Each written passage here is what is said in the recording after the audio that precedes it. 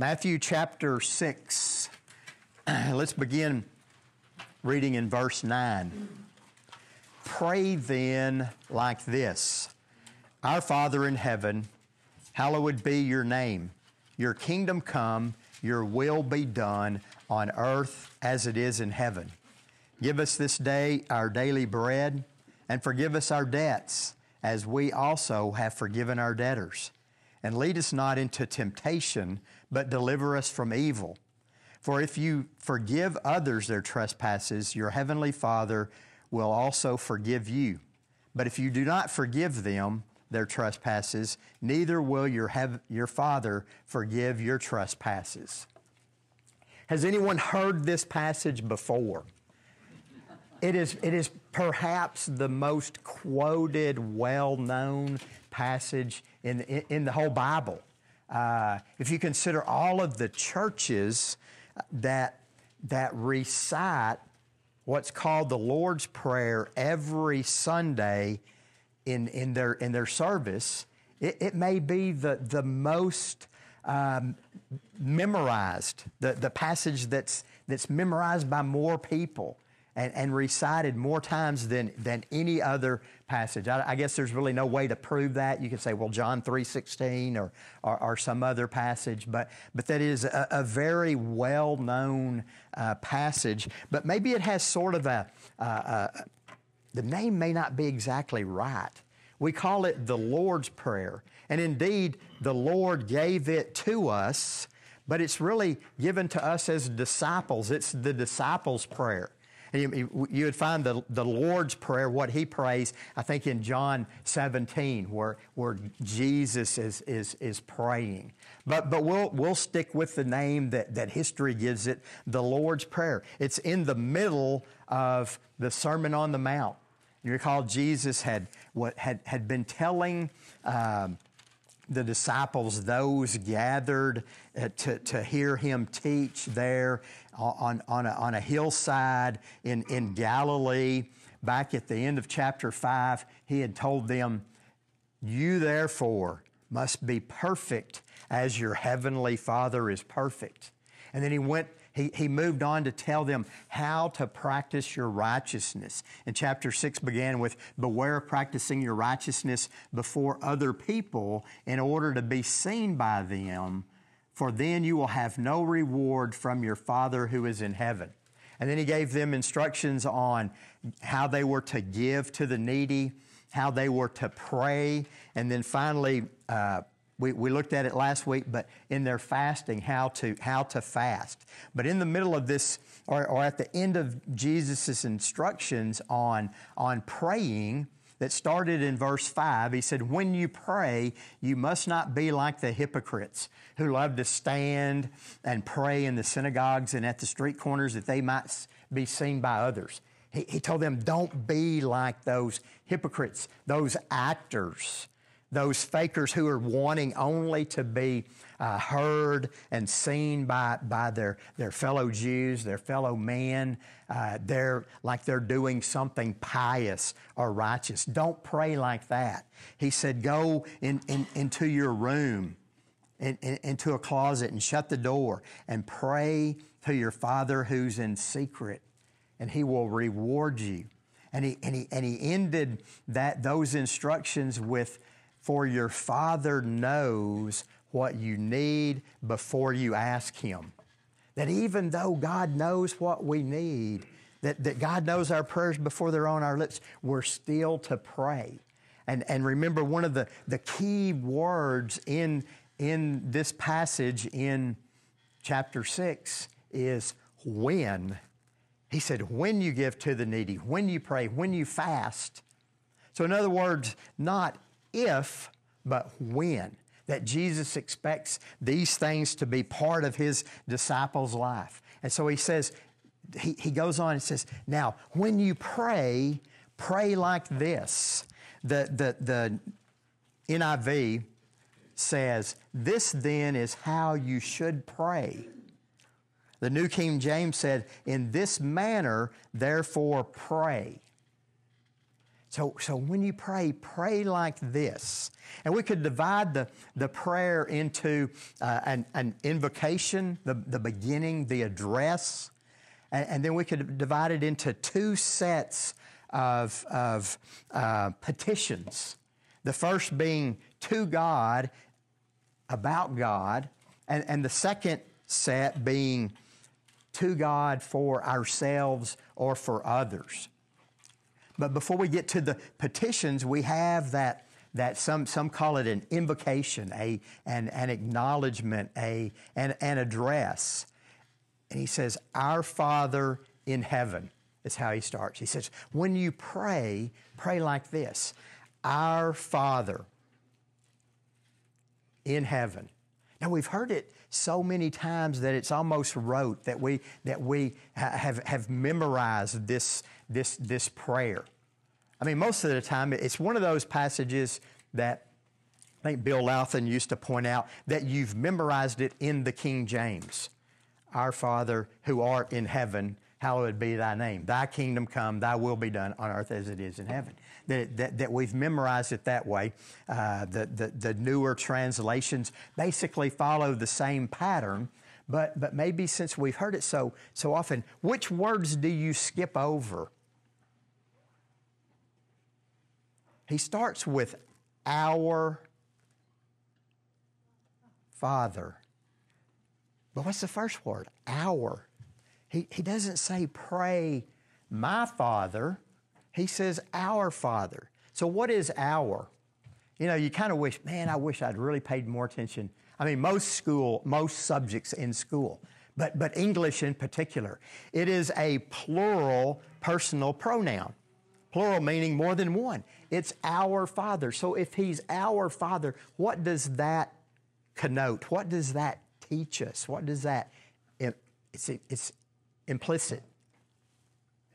Everybody, it tells us there's a sense of community. Even more than community, it's because of Father, it's family. It's like when we pray, we remember it's not just me. God has adopted us as His sons and His daughters into His family, not because of our righteousness, but because of Christ's righteousness. There are several passages that we could look at for that, but let's just one would be Galatians 4:4. "But when the fullness of time had come, God sent forth His Son, born of a virgin, born under the law, to redeem those who were under the law, so that we might receive adoption as sons."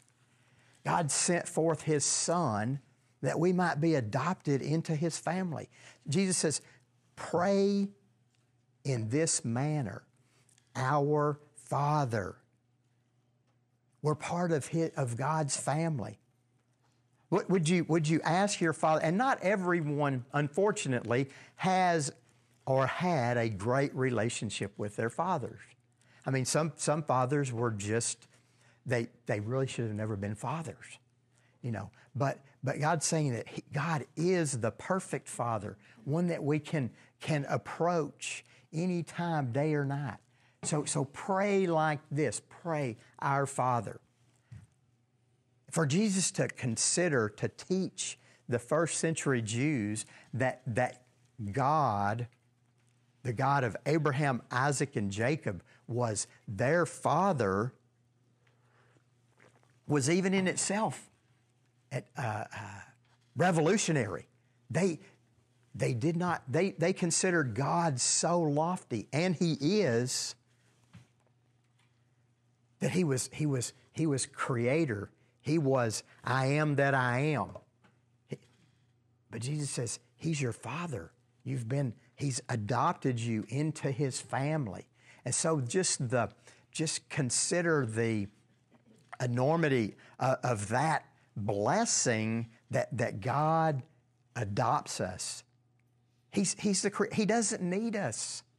But because of His mercy, His grace, His love, He adopts us into His family so we can approach Him as Father. And He's in heaven. He's transcendent. I heard one preacher say what are the things that God has done? When you think of God, who is He? I mean, He's creator, sustainer, but that He's been Father. This is almost like, okay, this trying to describe the infinite with finite words, but He's been Father longer than He has been anything else. God is eternal. God the Father is eternal, but so is God the Son and God the Holy Spirit. I mean, it's the Trinity. There's one God, three persons, but that He has always been God the Father. He created the world. The world is not eternal. I mean, going back the other way, God, there will be a new heaven and a new earth, but that God has always been God the Father. And now He's saying you can call Him your Father. That's the relationship. And then so that's kind of the invocation, the address, our Father in heaven. And then He moves on and He says, "Hallowed be Thy name. Your kingdom come, your will be done on earth as it is in heaven."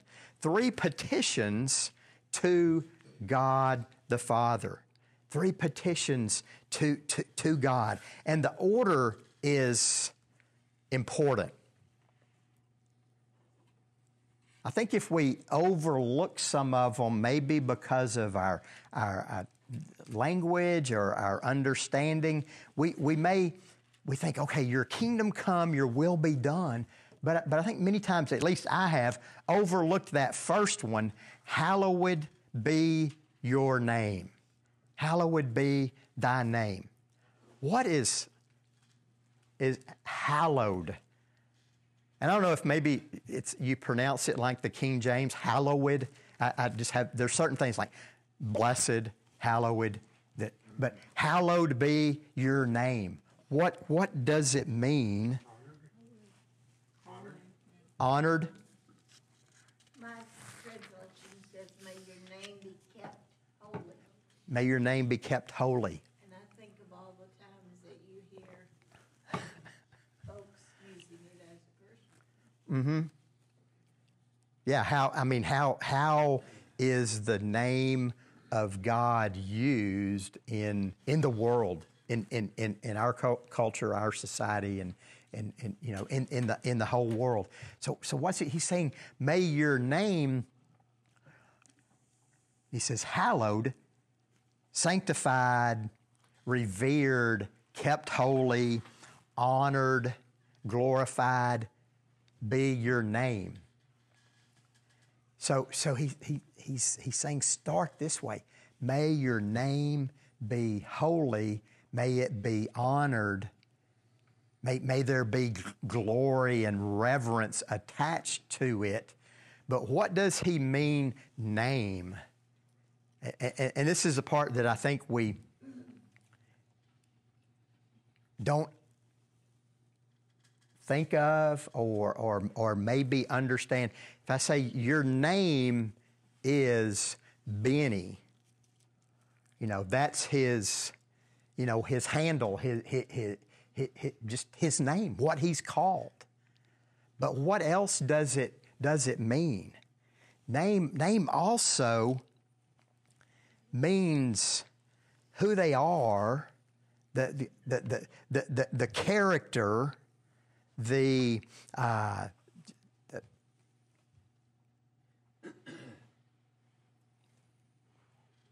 okay, I'm running out of words.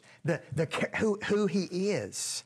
May his name be holy. His being, his characteristics, the traits by which he is known. May how you're known, he's saying, our Father who art in heaven. May how you are understood, how you are known, be reverenced, be revered. May you be honored and glorified and sanctified. May your name be holy. And he's saying that, remember the Jews in the first century, and even before that, I mean, with all of their warts, one thing they got right was their reverence for the name of God. They wouldn't speak it. They wouldn't write it wholly, completely. And so it came by the first century. Scholars say that they would refer to God as the name. He's the name because they reverenced God so much that they wouldn't speak His name. And so the phrase, the name, means God Himself. And so He says, number one, our utmost desire, and this is in prayer, our utmost desire is that God would be revered and sanctified, that His name would be honored among all people. Do we pray in that manner? And remember, He said, go into your closet, go into your room, go pray. You know, sometimes, and Jesus was by no means condemning public prayer. You know, it was that He prayed publicly Himself. But He's saying, you know, when you pray privately, pray like this. Do we pray? Do we start off with petitions about, it's a petition, it's a desire, it's something that we want for God? And so do we start off by saying, God, may your name be glorified, honored, revered through the whole world? Or do we do the second half where He gives 3, maybe 4, depending on how you want to divide them up, petitions for ourselves?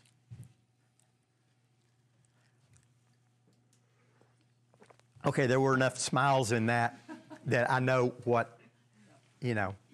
Now I don't feel like the Lone Ranger. It's like we jump into what we want.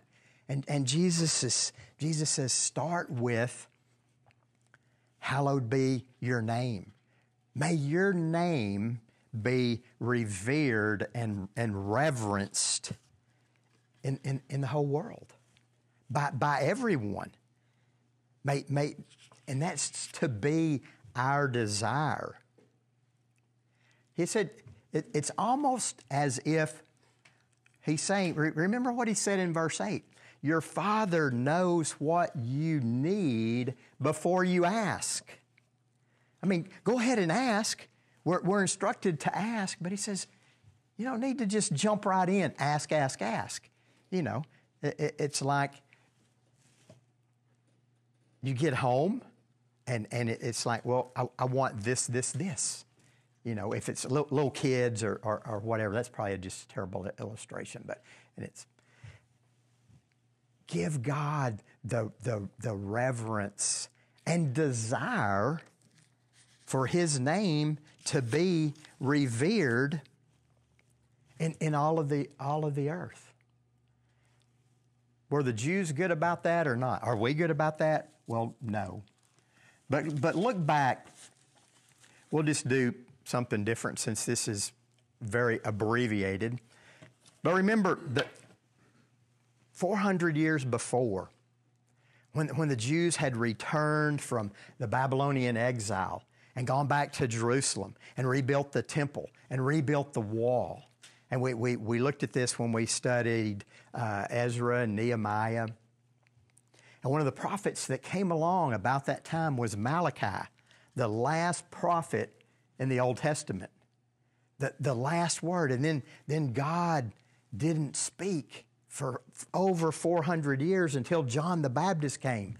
But Malachi, the prophet, and all through the book, but particularly in the first chapter, he says, the oracle of the word of God, of the word of the Lord to Israel by Malachi.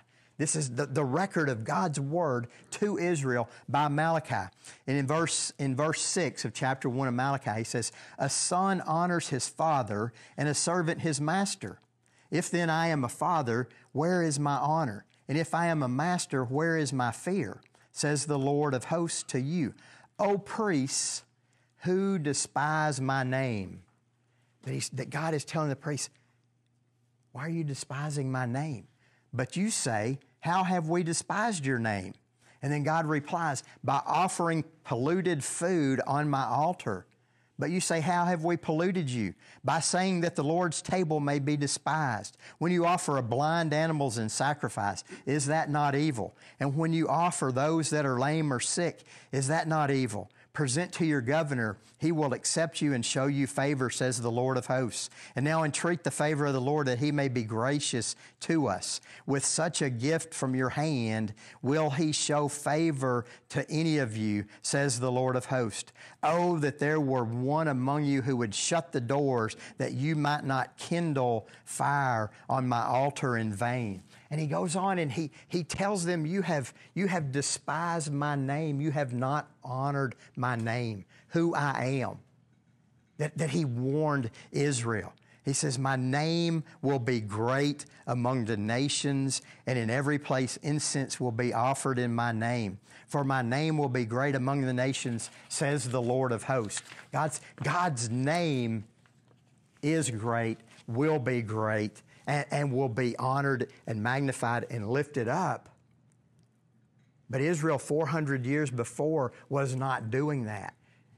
Israel in the first century was not doing that. Remember, prior to this Sermon on the Mount, which happens kind of about a year after Jesus began his earthly ministry, he had already been to Jerusalem for the first Passover during that time, and he had cleaned out the temple of all those money changers and those who were selling sacrifices that weren't perfect as they should be, who were profiting on the things that they were supposed to be offering to God. And he says, you have despised my name, you have lessened my name. And Jesus says, when we pray, we should be praying that God's name will be lifted up. And then the next two just come in natural, logical order. God's name lifted up, revered, honored. He says, your kingdom come. It's one of those already, not yet. God's kingdom. Jesus came saying, preaching, repent, for the kingdom of heaven is at hand. John the Baptist had done that. Then Jesus did that. And he's saying, your kingdom come. It came with Jesus, but it is not, we're not at the end of it. It's already not yet. It will be established through the whole earth when Jesus comes again. And then he says, because of that, then your will be done on earth as it is in heaven. I was driving down the tollway this week, and there was this Dodge pickup. He was going down, and I just looked, and he had, this bumper sticker, and it said something like, Jesus is Lord. And he had a piece of cardboard in the back. It just said Jesus Christ. You couldn't really read it. And then, it was stop and go, and so I started counting. He had 13 different bumper stickers that had a Christian message on them. Jesus is Lord, repent. There's only one way. I mean, and they were all, in my opinion, theologically correct, all of these bumper stickers. And then we just stopped. And this I'm in the middle lane, he's over here. And I look, and it's like, the guy's he's holding something out his window. And I was like, And then it dawned on me, I would have won the prize because I bet you he's got a sign that says repent. And sure enough, my lane started going, and so I could read in the rearview mirror, and it said, repent. Okay. I mean, it's like, well, that guy's a weirdo. It's like, he was witnessing to people. God could use that, right? I mean, he has this, and then when his lane would be stopped and the cars going the other way were going too fast, but we were still going slow, he'd turn it around like this so everybody coming up behind him could see that word, repent. And it's like, that is exactly what we need.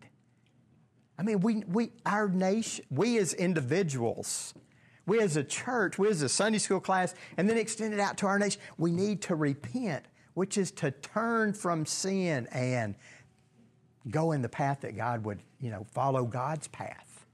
And so as Jesus came preaching that, and he's giving us instructions, pray like this. Pray to our Father, the family that we are part of God's family. He is our Father. He is transcendent. He is in heaven. And pray that God's name would be honored. We know how in our, do you want to start nation, state, county, town, even sometimes in our own houses, how God's name is not revered or hallowed as it should be.